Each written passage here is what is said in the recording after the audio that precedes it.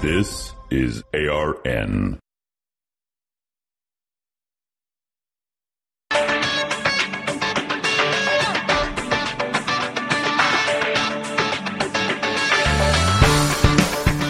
Decidedly Christian, distinctly biblical, and just a little bit nuts. This is Squirrel Chatter. And welcome to the Piney Woods, ladies and gentlemen. I am your Squirrel, the host, coming to you from the ARN studios, high atop the tallest tree in the Piney Woods. Good to have you with us. It is Tuesday, the 19th day of December, 2023, and this is Squirrel Chatter, a podcast dedicated to scripture, theology, history, current events, and whatever else I want to talk about. We webcast every Monday through Friday at 7:30 a.m. Mountain on Twitter, Facebook, and Rumble. And then the audio podcast is available for download wherever you find podcasts. Squirrel Chatter is a proud member of the Christian podcast community. You can head on over to ChristianPodcastCommunity.com. Check out all the great curated podcasts that are over there. You are certain to find something worth listening to. I guarantee it. How you doing today? It's Tuesday. Sliding into the week. Got all sorts of stuff going on. It's a busy week. Christmas Eve is Sunday. Christmas is Monday. I got youth group Christmas party is tomorrow night, so I'm excited about that. There's all sorts of things going on. It's a great time of year as we celebrate Christmas, the birth of the Savior. I got the Mannheim Steamroller and Trans-Siberian Orchestra stuff playlist on my phone, yeah, listening to that Christmas music. If you're not familiar with Trans-Siberian Orchestra, it's Mannheim Steamroller with screaming guitars, basically.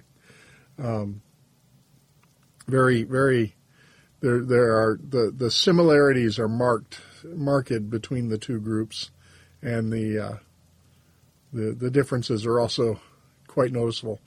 But they have a very similar vibe, and they both do some great Christmas music. So that's the sort of stuff that's in my playlist. Whatever your Christmas playlist is, I hope you enjoy it. It was funny. Last week, Mrs. Squirrel and I were running around in town doing some errands, and then Saturday, we were in town for the Grizz game, and just going around in the stores and stuff, and we were sitting there eating lunch. Can't even remember what, in a fast food restaurant, and I don't remember which one. Oh, it was Chick-fil-A.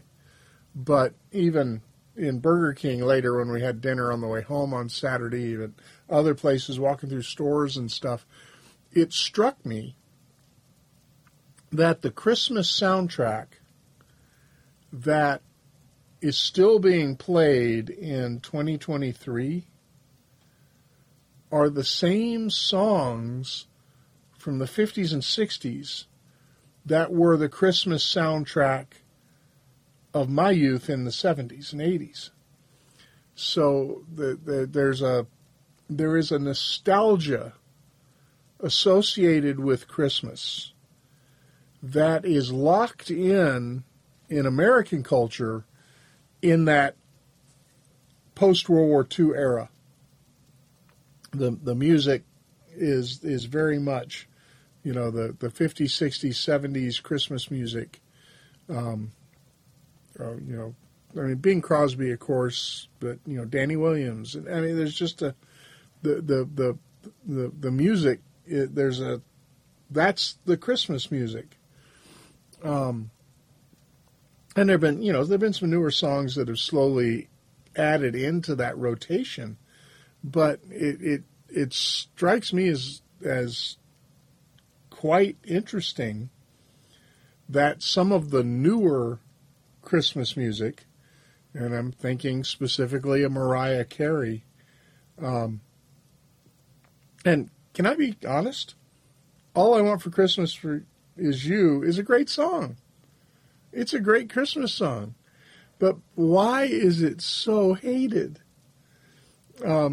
it cracks me up. Nobody wants to listen to that, but everybody wants to listen to Burl Ives singing Rudolph the Red-Nosed Reindeer. So it's an interesting thing about Christmas music, that you have the instrumental Mannheim Steamroller or Trans-Siberian Orchestra stuff, which everybody seems to very much appreciate, and it's good background music at Christmas gatherings and whatnot. So you've got that on the one hand, and then on the other hand, you have all these old, Christmas standards from, the 50s and 60s, really, mainly, that are still being played today in heavy rotation as the cultural Christmas music. These are generally not, explicitly Christian Christmas songs, but they're the cultural thing. Walking in a Winter Wonderland, Rudolph the Red-Nosed Reindeer. These are the things that have been, the standards. Chestnuts roasting on an open fire. All that, those are still the nostalgic songs that are being played today, because Christmas has a heavy nostalgic trapping to it. I think it goes back even, when we picture Christmas in our heads, we're picturing, and I'm not talking about, the first Christmas. You can picture the, babe in the manger and the animals and all of that, which, as I mentioned, I think a couple of weeks ago, is not exactly the accurate depiction of what it would have been like. But when we think about the celebration of Christmas, so much of, because, everything that, Christmas trees, all of that stuff comes out of Victorian England.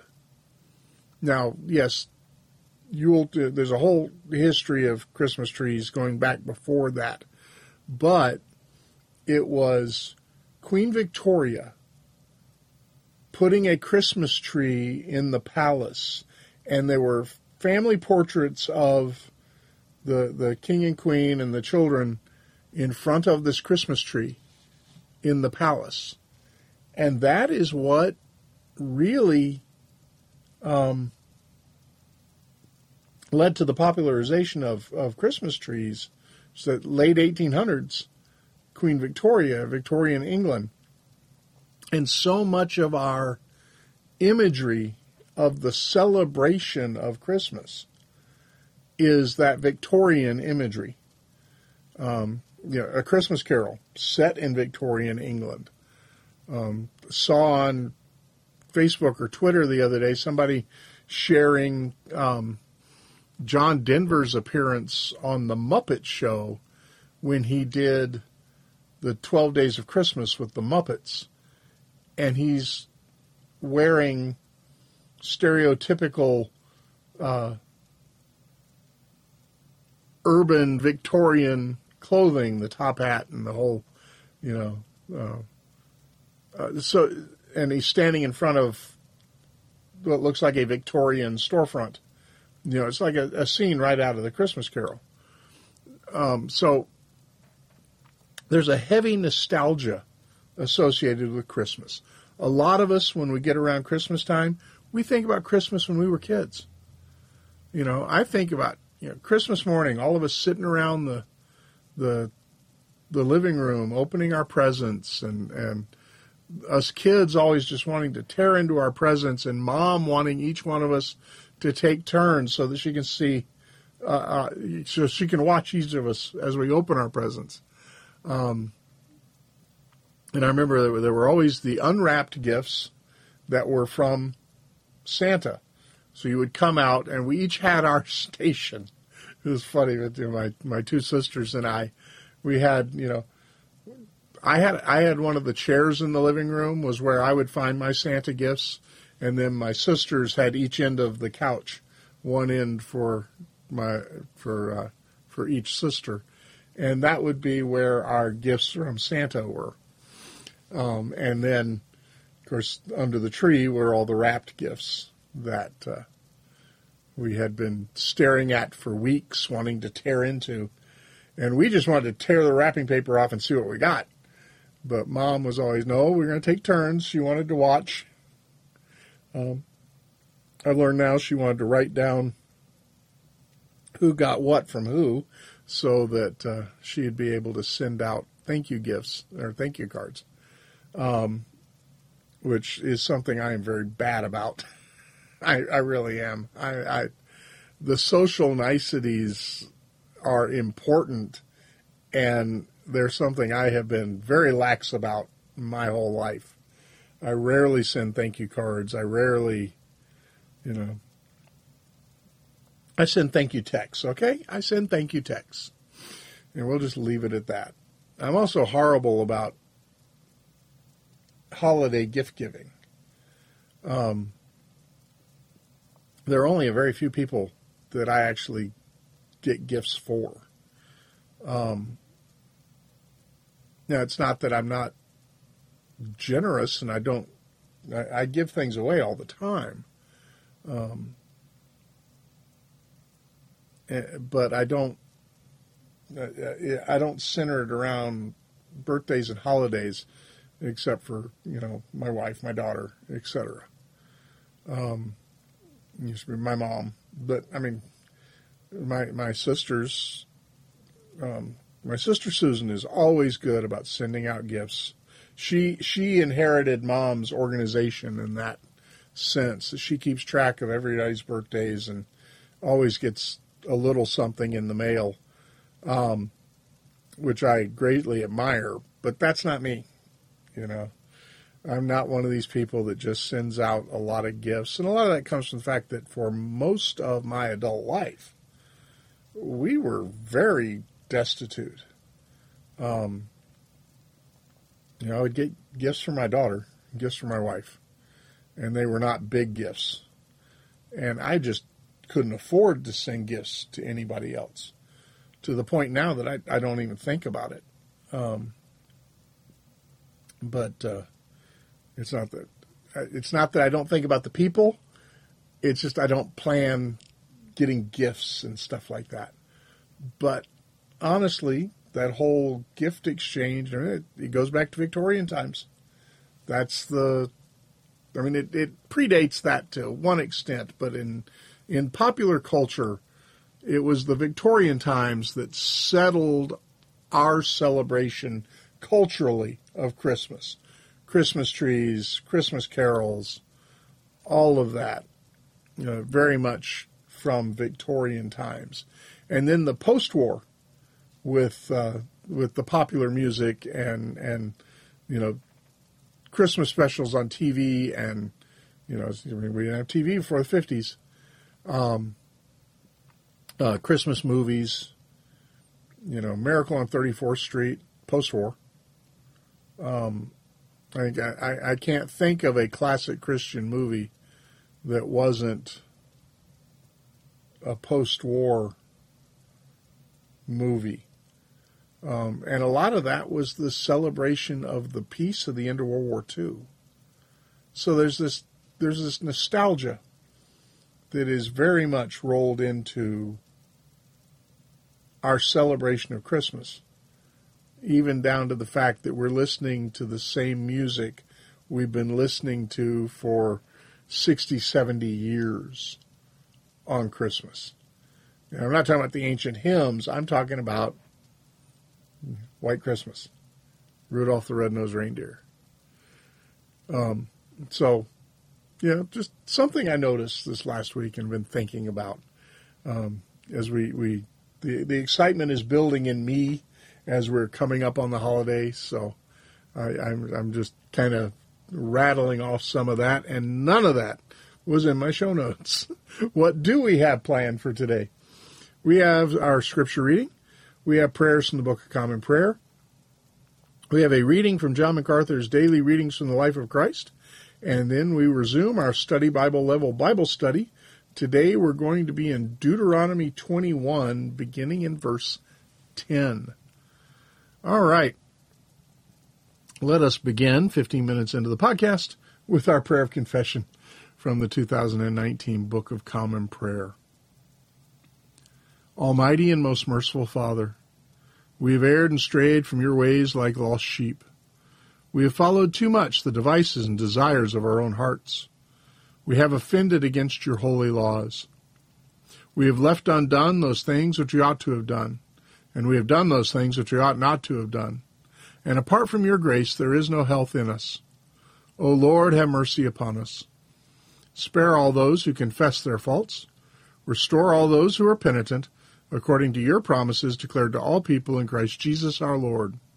And grant, O most merciful Father, for his sake, that we may now live a godly, righteous, and sober life, to the glory of your holy name.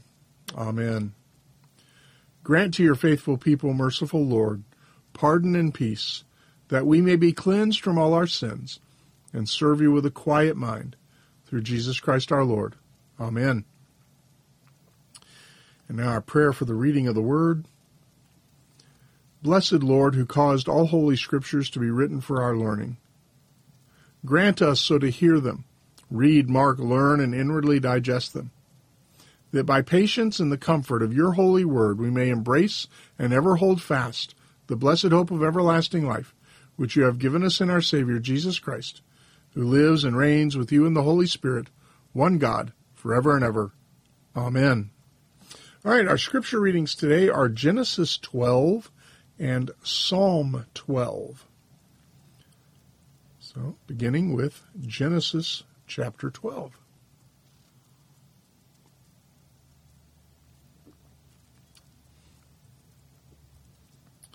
And Yahweh said to Abram, Go forth from your land and from your kin and from your father's house to the land which I will show you. And I will make you a great nation, and I will bless you and make your name great, and so you shall be a blessing. And I will bless those who bless you, and the one who curses you I will curse. And in you all the families of the earth will be blessed.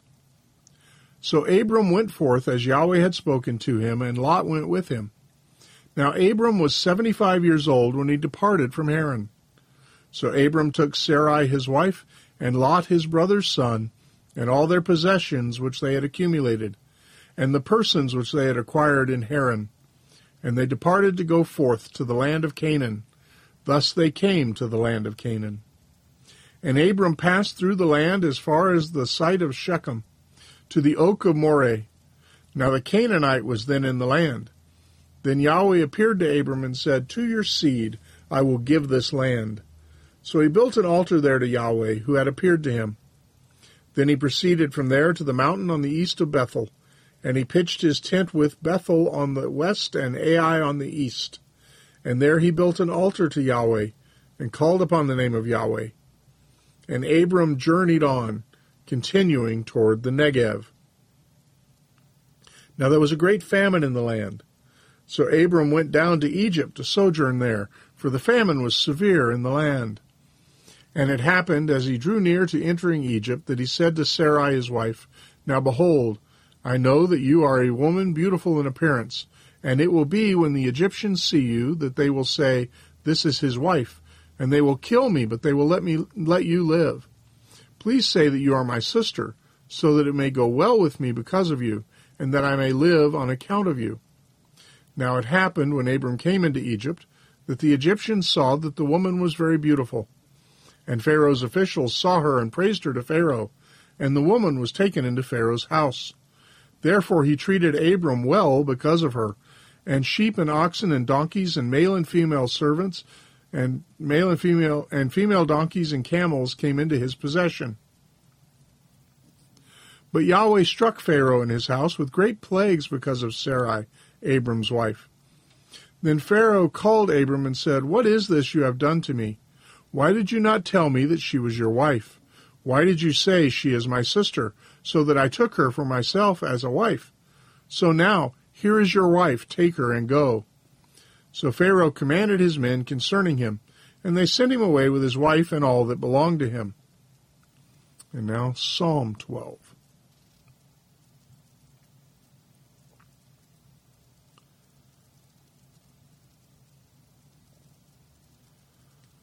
For the choir director, according to the Sheminith, a psalm of David. Save, O Yahweh, for the holy man ceases to be, for the faithful disappear from among the sons of men. They speak worthlessness to one another. With a flattering lip and with a double heart they speak. May Yahweh cut off all flattering lips, the tongue that speaks great things, who have said, with our tongue we will prevail. Our lips are our own. Who is Lord over us? Because of the devastation of the afflicted, because of the groaning of the needy, now I will arise, says Yahweh. I will set him in the safety for which he longs.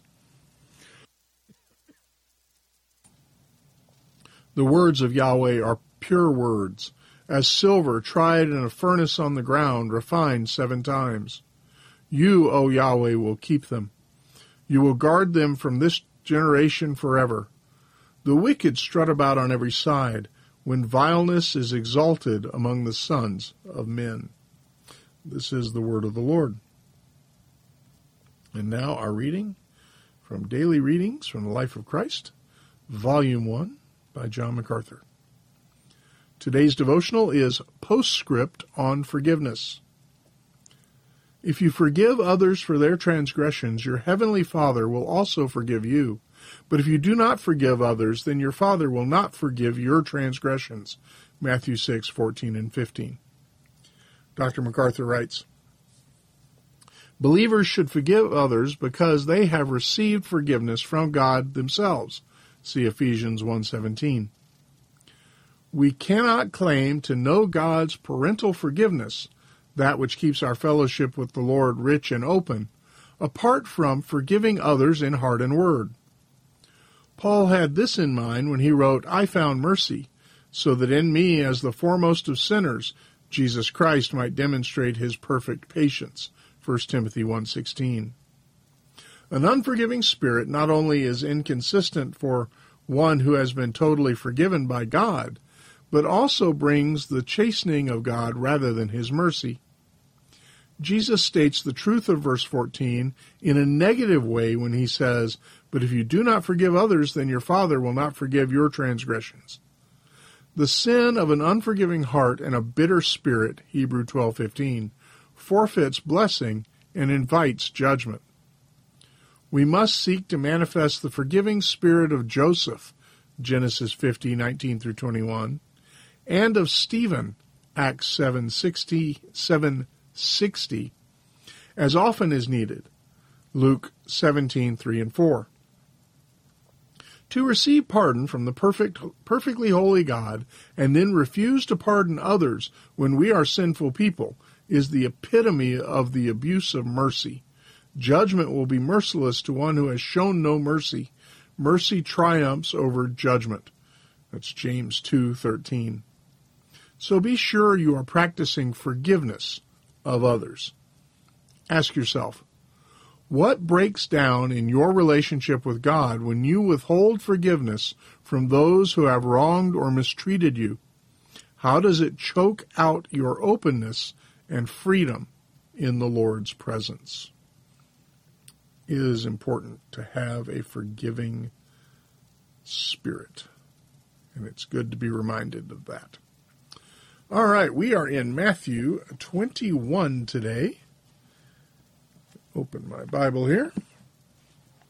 And we are looking at verse 10 through the end of the chapter. It's actually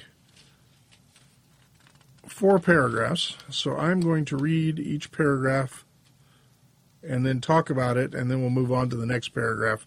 We'll see how far we get. We may not get through it all today. I'm looking at the clock, and I did spend 15 minutes talking about Christmas music. So, all right. Deuteronomy 21, beginning in verse 10. If you go out to battle against your enemies, and Yahweh your God gives them over into your hands, and you take them away captive, and see among the captives a beautiful woman, and set your affection on her, and would take her as a wife for yourself, then you shall bring her home to your house, and she shall shave her head and trim her nails. She shall also remove the clothes of her captivity, and shall remain in your house, and weep for her father and mother a full month. And after that you may go into her and be her husband, and she shall be your wife. And it will be that, if you do not desire her, then you shall let her go wherever she wishes, but you shall certainly not sell her for money. You shall not mistreat her, because you have humbled her. So this is dealing with conquest, which we looked at in the last chapter, about the spoil of the cities and stuff. And among the spoil of the cities that were to be carried away were the women. Obviously, again, this is talking about cities that are far from, that are not in the Promised Land. These are the outlying areas that, for some reason, Israel is at war at. And the cause of the war is never addressed here. Why Israel is at war with these cities? And I think I mentioned yesterday or last week that, peace is not the state of the world. We want peace, we desire peace, but peace is not the state of the world.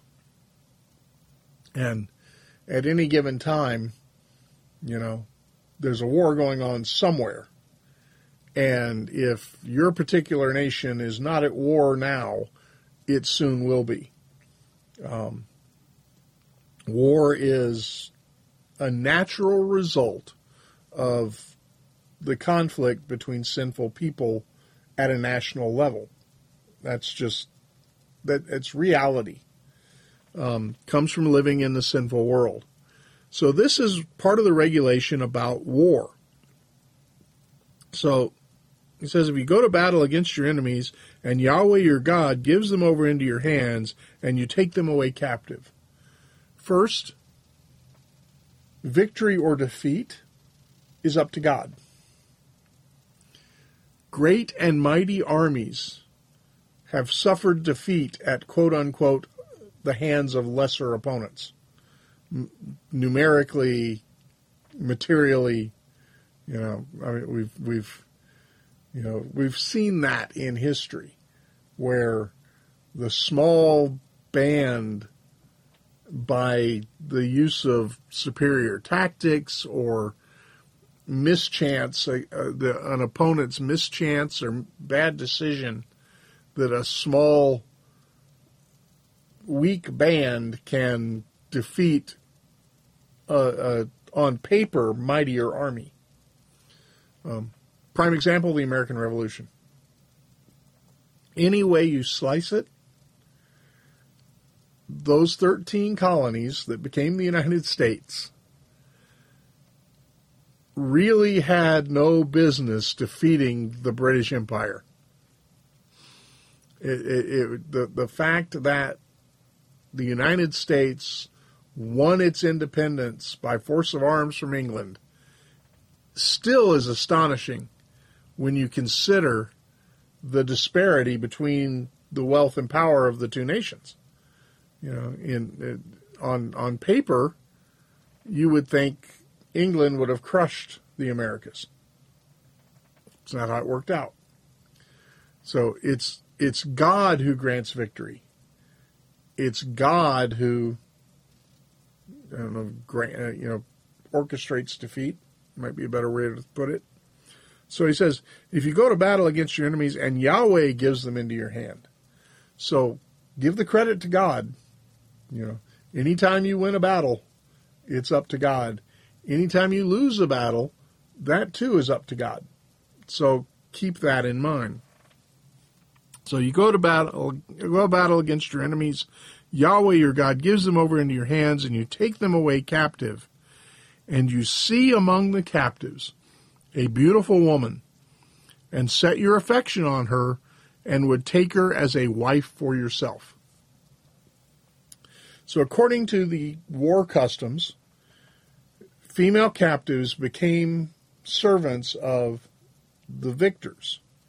Now, in most cultures, in most situations, military conquest is routinely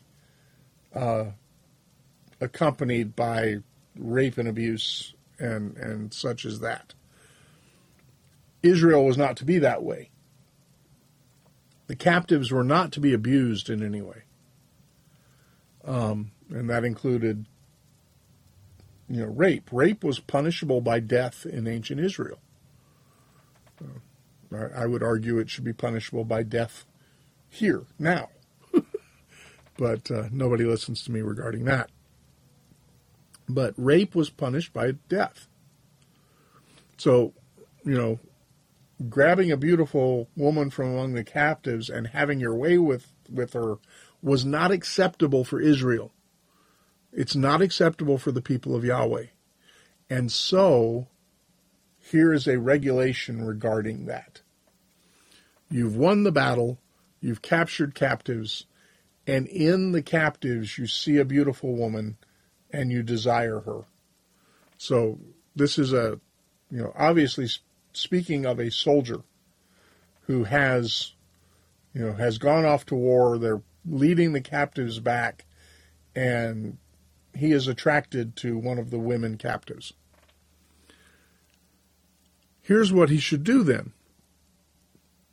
Now, first off, he says you should take her as a wife. You desire to take her as a wife. That's what you want. So the understanding here is clear that, dear young Israelite soldier, if you want that woman, you have to marry her. We should still be teaching that. And sadly, this is a culture that ignores that. You desire a young lady, you win her heart and marry her. You don't just get to enjoy her and cast her off. That's not right. So, what do you do then in this case? It says, then you shall bring her home to your house. Now understand, unmarried men lived with their parents. So you're bringing this girl home to your mother and father, to your house, to where you're living. And there she's going to shave her head and trim her nails. These are signs of mourning. This is also removing a lot of the outward physical beauty characteristics when you think about it. Now, Pierces Kimbasa in the Star Trek The Motion Picture proved to all the world that bald women can be beautiful. And I'm not saying that's not the case. But a woman's hair is something that men recognize right off. And long hair is attractive to men. Most men. Not that short hair can't be cute too, but you know what I'm saying. So this is signs of mourning, and it's also, in a way, making her a little bit less attractive. And she's to remove the clothes of her captivity. Okay. She's not supposed to run around naked. But it was a practice that when a city was falling, the women of the city would dress to be attractive to the invading army because they wanted their lives to be spared. And they knew what that meant, but they wanted, they wanted to be found attractive so that they wouldn't be put to death.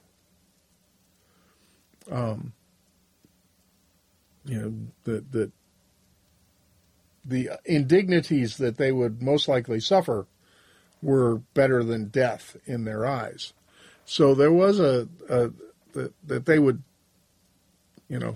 dress in an attractive way in order to hope that, their lives would be spared. So her lovely clothing was to be removed, and she would still be dressed. She's not parading around naked. But the object was to take away the festive clothing that she was probably wearing when she was captured and have her dress in normal mourning wear. The proverbial sackcloth and ashes, or maybe even a step up from that, but something appropriate to mourning.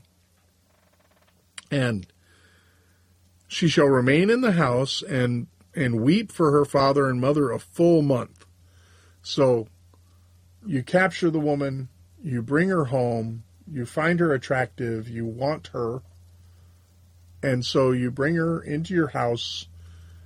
She has her month of mourning, which is the standard length of mourning for the Jewish people. So this accomplishes a couple of things. First, this is showing kindness to this captive woman. Think about it. Her city has been destroyed. Her city has been destroyed. She has been carried off captive. Her parents are dead. Brothers, and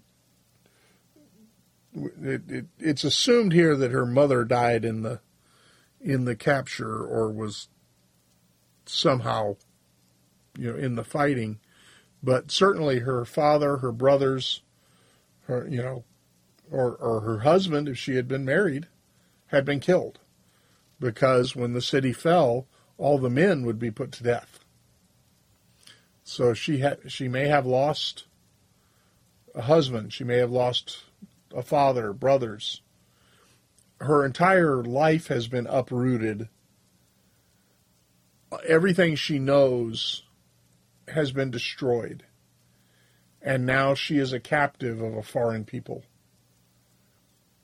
So this is an act of kindness to give her time to mourn. And, it also tests the strength of the man's affection. You have this girl around for 30 days, and you're like, she looked cute to me after the battle, but I'm not sure I want to marry her now. So it tested the man's resolve. Is this really the girl I want to marry? Well, after her 30-day mourning period is over, they could marry, assuming the man still wanted her. Now, this woman is a captive, and it is very true, she really doesn't have a say in it. But a kind-hearted man would not force a woman into marriage. So you hope the man would be kind-hearted. But so she doesn't really have much of a say in this, but women in ancient cultures rarely did. Their influence lay... I'm not saying that women weren't influential over their husbands. They were very influential over their husbands. But they often didn't get the choice of husband that we do today. And young men often didn't get the choice of brides that they do today either. A lot of arranged marriages. So this is a version of an arranged marriage. And the fact that, you brought this captive home to your home meant that this young lady was probably being heavily scrutinized by your parents. Is this an acceptable mother for my grandchildren? Would be a thing that the would be running through the parents of the soldier who brought her home. So the husband would marry her. But if at the end of the 30 days he doesn't want to marry her, then she is free to go. She's not a slave. He can't sell her. She is not property. She is a free woman. So, in one sense, this would, where other women captured in the same conditions who were not desirable for marriage by one soldier or another, they would be slaves. But this woman, who this man stated his desire for and took into his house for the 30 days of mourning, and then during that time he decided he didn't want to marry her after all, she was now free. And so he couldn't sell her, he couldn't mistreat her, because he had humbled her. He had dishonored her, other translations say. Now, that could be that he dishonored her by sleeping with her. So it could be talking about sexual activity. But it could also be the fact that, he didn't desire her after the 30 days of having her in his home. His hot blood had cooled, and she, wasn't what he really wanted. So, possibilities there. But he couldn't sell her. He couldn't mistreat her. She was a free woman. And she was allowed to leave his home and go wherever she wished, free of this man. So, this is a regulation to protect these women captives from sexual abuse by their captors. They were not to be raped. They were not to be mistreated. If you wanted one, you had to marry them, and with all that entailed. And so this is designed to protect these women captives. And that's very important. Then, and we'll just do this next paragraph, and then we'll leave the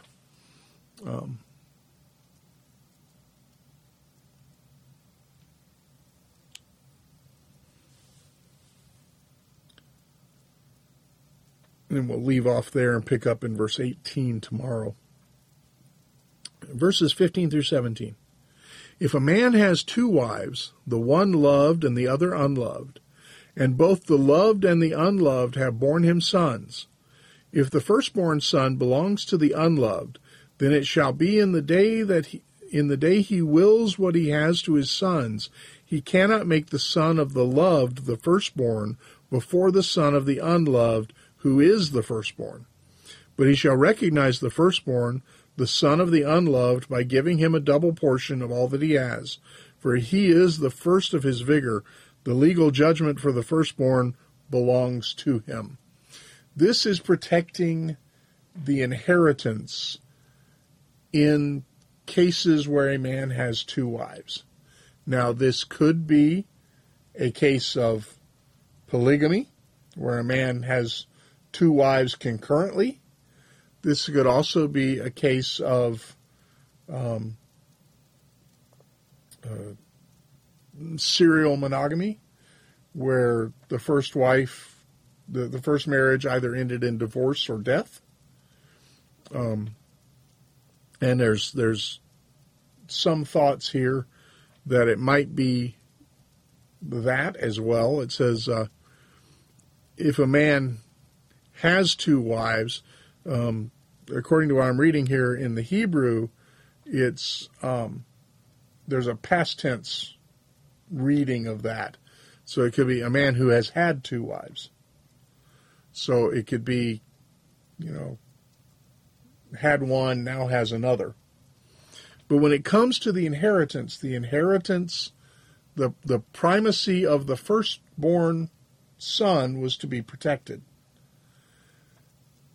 The way inheritance worked in ancient Israel, a woman's inheritance was the dowry of her marriage. So daughters got a dowry and they were gone. When the patriarch died, his estate is then divided among his sons.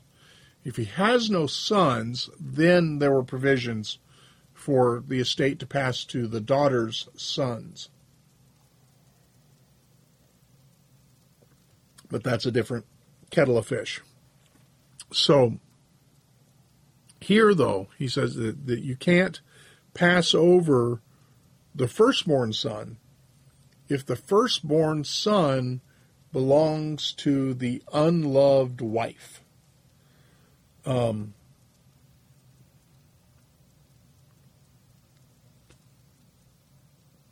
has two wives, one he loves, one he doesn't love.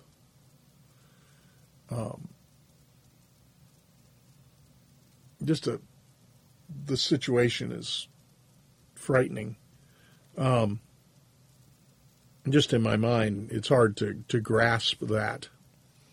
But, if you didn't love the first one, why did you, or, why would you marry two women and not love them both? I mean, I'm just, why would you marry a woman who was unloved? Or did this unlove develop? Or, there's all sorts of questions here that we're not given answers to. But the question is in the inheritance. That's what is spoken of. So it says you can't pass over the firstborn son of the unloved wife in favor of the son of the loved wife if the firstborn son is the son of the unloved wife. So you couldn't change which son you would give primacy to. The firstborn was the firstborn. That's not determined by you. That's determined by birth order, which is ultimately determined by God. And the way the inheritance worked, if a man had, let's say a man had 4 sons. We won't worry about who's mom to who or any of that. Man has 4 sons. His estate would be divided into 5 parts. The firstborn son would get 2 parts. The remaining 3 sons would get 1 part each. And that's what it says, that's the double portion. So it's like you got 5 people eating a pie. You cut the pie into 6 pieces. The firstborn gets 2 pieces. And it's just saying that you can't change your will and say, yeah, Ralph is the firstborn, but I'm going to give the inheritance to Bob. And it protects, so it protects all of the children. And in this specific case, it's talking about the fact that a man has children by 2 wives. And sadly, I have seen this in cases of divorce, which is entirely too prevalent in our society. And the number of broken homes is staggering. But I have seen, man gets divorced, remarries, has children with the second wife, and just starts totally ignoring the children he had with the first wife. I've seen it. And it's sad. And it should not be. And it certainly ought not be among God's people. But this is saying you can't do that when it comes to the inheritance. So protecting these, it protects the rights of these children. And so that's an important thing also.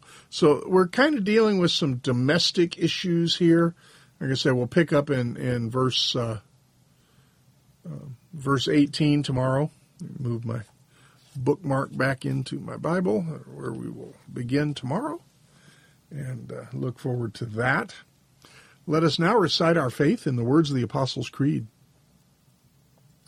I believe in God, the Father Almighty, creator of heaven and earth. I believe in Jesus Christ, his only Son, our Lord. He was conceived by the Holy Spirit and born of the Virgin Mary. He suffered under Pontius Pilate, was crucified, died, and was buried. He descended to the dead. On the third day he rose again. He ascended into heaven and is seated at the right hand of the Father. He will come again to judge the living and the dead. I believe in the Holy Spirit, the Holy Catholic Church, the communion of saints, the forgiveness of sins, the resurrection of the body, and the life everlasting. Amen. Now the collect for the third Sunday in Advent. O Lord Jesus Christ, you sent your messengers, the prophets, to preach repentance and prepare the way of our salvation. Grant that the ministers and stewards of your mysteries may likewise make ready your way by turning the hearts of the disobedient toward the wisdom of the just, that at your second coming to judge the world we may be found a people acceptable in your sight. For with the Father and the Holy Spirit you live and reign, one God, now and forever. Amen. For peace, O God, the author of peace and lover of concord, to know you is eternal life, and to serve you is perfect freedom. Defend us, your humble servants, in all assaults of our enemies, that we, surely trusting in your defense, may not fear the power of any adversaries, through the might of Jesus Christ our Lord. Amen. And then for the unrepentant. Merciful God, you desire not the death of sinners, but rather that they should turn to you and live. And through your only Son you have revealed yourself as the God who pardons iniquity. Have mercy on the unrepentant and those who do not believe. Awaken in them by your word and Holy Spirit a deep sense of their sinfulness and peril. Take from them all ignorance, hardness of heart, and contempt of your word. Grant them to know and feel that there is no other name under heaven given among men by which they must be saved, but only the name of the Lord Jesus Christ. And so bring them home, and number them among your children, that they may be yours forever, through Jesus Christ our Lord, who lives and reigns with you in the Holy Spirit, one God, world without end. Amen. All right, folks, that is Squirrel Chatter for this Tuesday. I hope you have a great day. Just keep plugging along. I hope you have a few days coming up with the Christmas vacation. Thanks for giving us some time this morning, time in the Word and listening to me ramble on about Christmas music. But have a great day. Remember to do the things you ought to do. Don't do the things you ought not do. Whatever you do, do it for the glory of the Lord. We'll see you again here tomorrow for another episode of Squirrel Chatter. Take care. God bless.